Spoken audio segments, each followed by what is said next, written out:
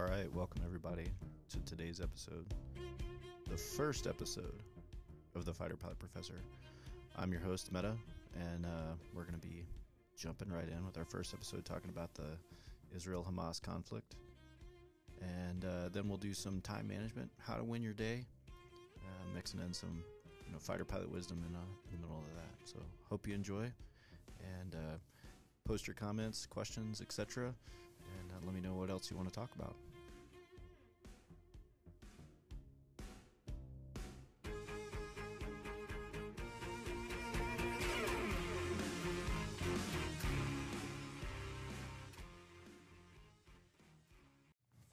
All right, so jumping right in with the Israel-Hamas conflict. I mean, obviously it's been pretty bad for the last couple of weeks, and so just kind of discussing how we got to where we are. And in my opinion, we can really sum it into three big events that have happened in the last, since 1945, basically, that kind of get us to where we are. The first one is how Israel as a nation was founded. The second one is the 1967 Six-Day War. And then the third one is the rise of Hamas as the political and military control of Gaza. So let's jump right in with that. Right. So taking the first one first, the founding of the State of Israel back in 1948 began with what was then called Palestine, what we would call modern-day State of Israel, under British control. And if you're wondering why things are the way that they are, most of the time you can blame it on the British. So let's start with that. We'll blame it on the British. They, after the end of World War I, going all the way back to the end of World War I, they gained control of Palestine from the Ottoman Empire after the end of World War I. And after the end of World War II, after having controlled Palestine in that span, that 20-year span or so, obviously the international community's sentiment towards European Jews, especially in the aftermath of the Holocaust, was very sympathetic, and so there was a big push to establish an independent state of Israel. And so, along with the UN, the British did so, and they basically divided Palestine into three parts. The first part being the West Bank, which is east of Jerusalem, mostly for the most part, sort of along the eastern border of modern-day Israel, between Jerusalem and the Jordan River, the Jordanian border. The second one is the State of Israel, which kind of took up a swath in the middle of Palestine, and then finally Gaza, which bordered the Mediterranean on the west and then kind of wrapped down south along the Sinai Peninsula. So that divided state of Israel, Palestine, Gaza, the West Bank, especially for the Palestinians, that divided state of Gaza and the West Bank sort of sowed the original seed of how we got to where we are. Second, 1967. So 1967, you can't really talk about 1967 without going back a little bit to that 1948 founding of Israel. As soon as Israel was founded as an independent nation, declared its independence, all five of its neighbors attacked. So Syria, Lebanon, Iraq, Jordan, and Egypt all attack Israel in 1948. And the Israelis win. But that sort of sets the stage for how Israel sees the world.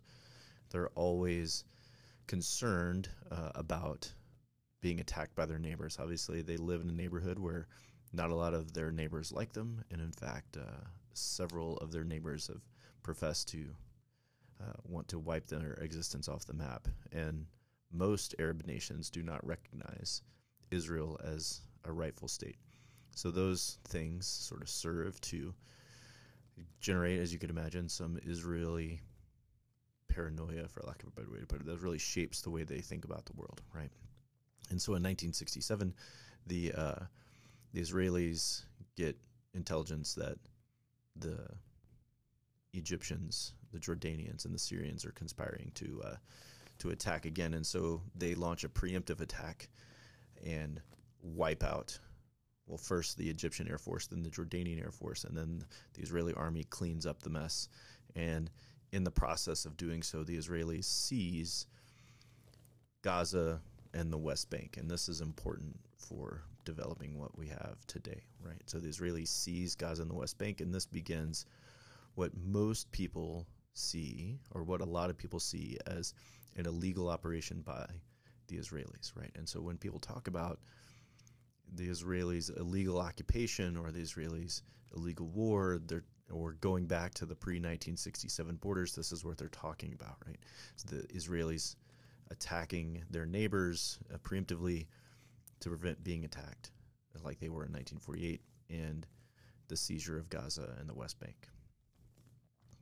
So the Israelis have occupied Gaza and the West Bank since 1967. Now, in 2005, the Israeli army pulled out of the Gaza specifically, and as soon as they did, that led to the 2006 ascension of Hamas over the West, or over Gaza. Right. So, in 2006, as soon as the Israelis peace out, the Hamas takes charge of Gaza. And this is important because Hamas is an Iranian-backed terrorist organization whose sole existence in life is to try to destroy the state of Israel.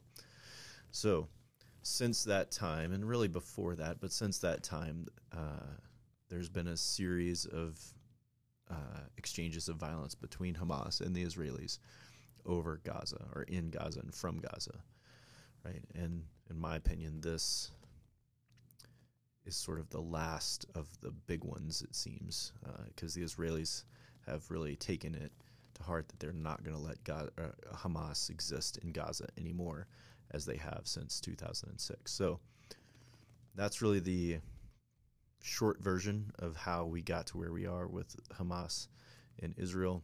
Happy to cover more of that later if you want, but that's the quick and dirty on how we get to where we are.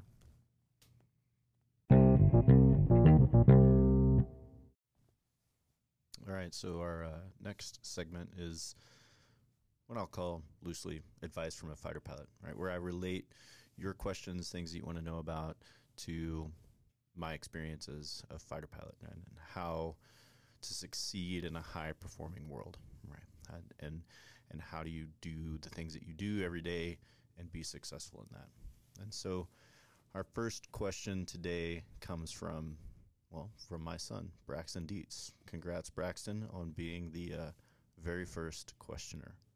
So his question is like, how do I make time to do stuff, all of my stuff? How do I do that? How do I do all my things in a day? And that's a great question. I mean, how do you get all the things that you got to get done? In Braxton's case, he goes to college and he's involved in student government. He has a job and obviously takes a lot of classes, and he wants to do well because he wants to go to law school. So he's trying to, at the heart, he's trying to say, how do I balance my day? How do I get all of the things that I need to get done today and be successful at them and still have time for all of the other things that I have to do? And it's a great question. It's tough to do that, right? So I mean, I'll relate it to my life as a fighter pilot, sort of like this, right? And obviously not everything's this extreme, but if you apply some of the principles, it's the same, right? And it goes like this, right? Like being a fighter pilot is, I say often that it's sort of like being a professional athlete, right? I am not a professional athlete, do not get me wrong. But the lifestyle is very similar. It's very demanding of your time. To be good at it, to be excellent at it, requires a level of sacrifice that is arguably extreme, right? And it would not be unheard of for me in my prime of flying fighter aircraft to have spent 14, 16, 18 hours at work. And that's just kind of normal, right? Like I would say a normal day for me would be a 12-hour day. So, a 40-hour work week was non-existent in my life, right? 60 hours, 80 hours, 100-hour work weeks are the norm in my world.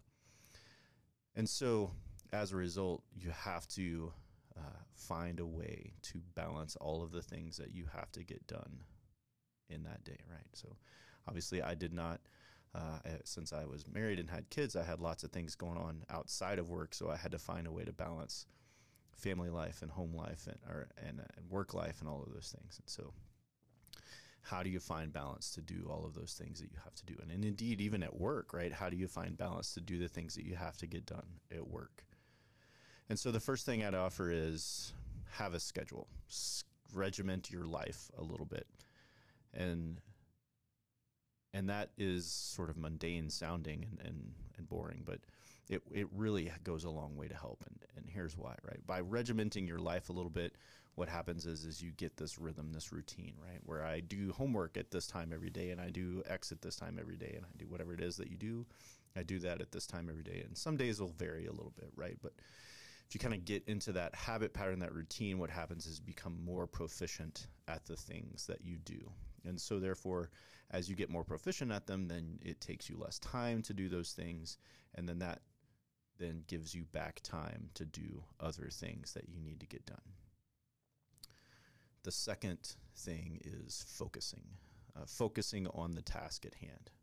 Obviously, flying fighters is, well, frankly, it's a deadly business, right? And if you are not focused on the task at hand, if your mind is distracted and off doing other things, then your day can quickly go from bad to dead if you're not careful. And obviously, most people's world is not that extreme, but, the principle is still applicable in that, hey, I have to focus on the task that I'm doing right now. I can't multitask. In fact, there's no such thing as multitasking, right? Like you're just splitting your time between doing two tasks.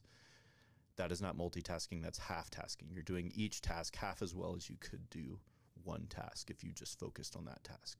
And arguably, the sum of those two tasks, trying to do two at once, is going to take you longer to do than doing one task, completely finishing it, and then moving on to the next task, right?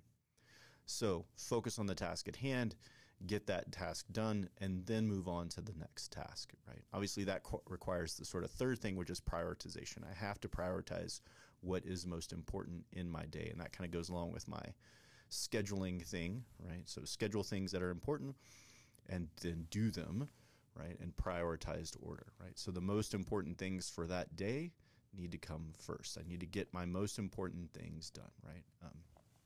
And then I can worry about that, right? We use a lot of euphemisms in the fighter pilot business, right? And the nearest alligator to the boat was one of them. So fight the nearest alligator to the boat first. What is the most important thing of your day, right? In very real terms, we used to divide threats, like the enemy threat systems, the enemy airplanes, enemy surface-to-air missiles, whatever they were. We used to divide those into threat categories and say, this is our most dangerous threat today. We have to eliminate that threat first before we can move on to the next threat, right? It's the same principle. Your day is full of things that are important, and you need to do the most important things first, because if you don't get those done, then in theory, your day fails. So do the most important things first and focus on that task, right? And then finally, as part of regimenting your day is, well, like I say, eat good food, drink lots of water, and go to sleep, right? If you feel bad, if you got lots of stuff to do, then you got to do those things. There are plenty of studies out there and involving elite athletes saying that sleep is one of the most underemphasized things that make successful athletes, for example, successful. And I can 100% vouch for that. Having operated in a world where we are often operating at the very limits of human capabilities, if you are exhausted, it makes your ability to make decisions and endure hard things even more challenging, right? And I've been awake in my life. I've done 42-hour shifts, right? I've worked for 36 straight hours. And I can tell you 100% that when you're that tired, your body just stops functioning, your brain stops functioning, and you're no longer making wise choices. So go to sleep, man. Sometimes it's just better to get regular sleep than it is to push it till 1 or 2 or 3 o'clock in the morning and then try to get up at 5 or 6 and do something else, right? Now, some days it's inevitable, right? You got to push your body a little bit. But for the most part, your daily regimen should include good sleep, good food, some exercise, some sunshine, plenty of water, etc. Right? And those, like, it sounds dumb and basic, I know, but like it is really important to get those things done. So if you're doing that, you're regimenting your day out, you're doing the first things that are most important first, you're focusing on those tasks, and then you're giving yourself some time to recover through sleeping, eating, exercises, and etc. And then finally, frankly, fun, right? Like, it sounds dumb to schedule fun, but you got to have fun, relaxing time to turn your brain off, let your body recover. Those all go in together, right? So that's what I would offer is, how do you be successful in your day when it's busy? Got to apply a little regiment to it. So hopefully that helps, and keep firing your questions away in the comments, or shoot them to me, and let me know what you want to hear about next. Thanks, Braxton. Good luck.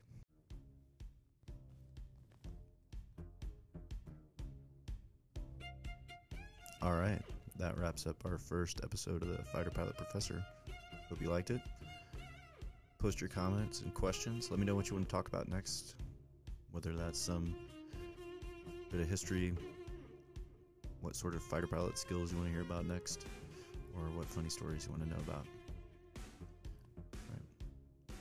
Hope you have a good one. Talk to you soon.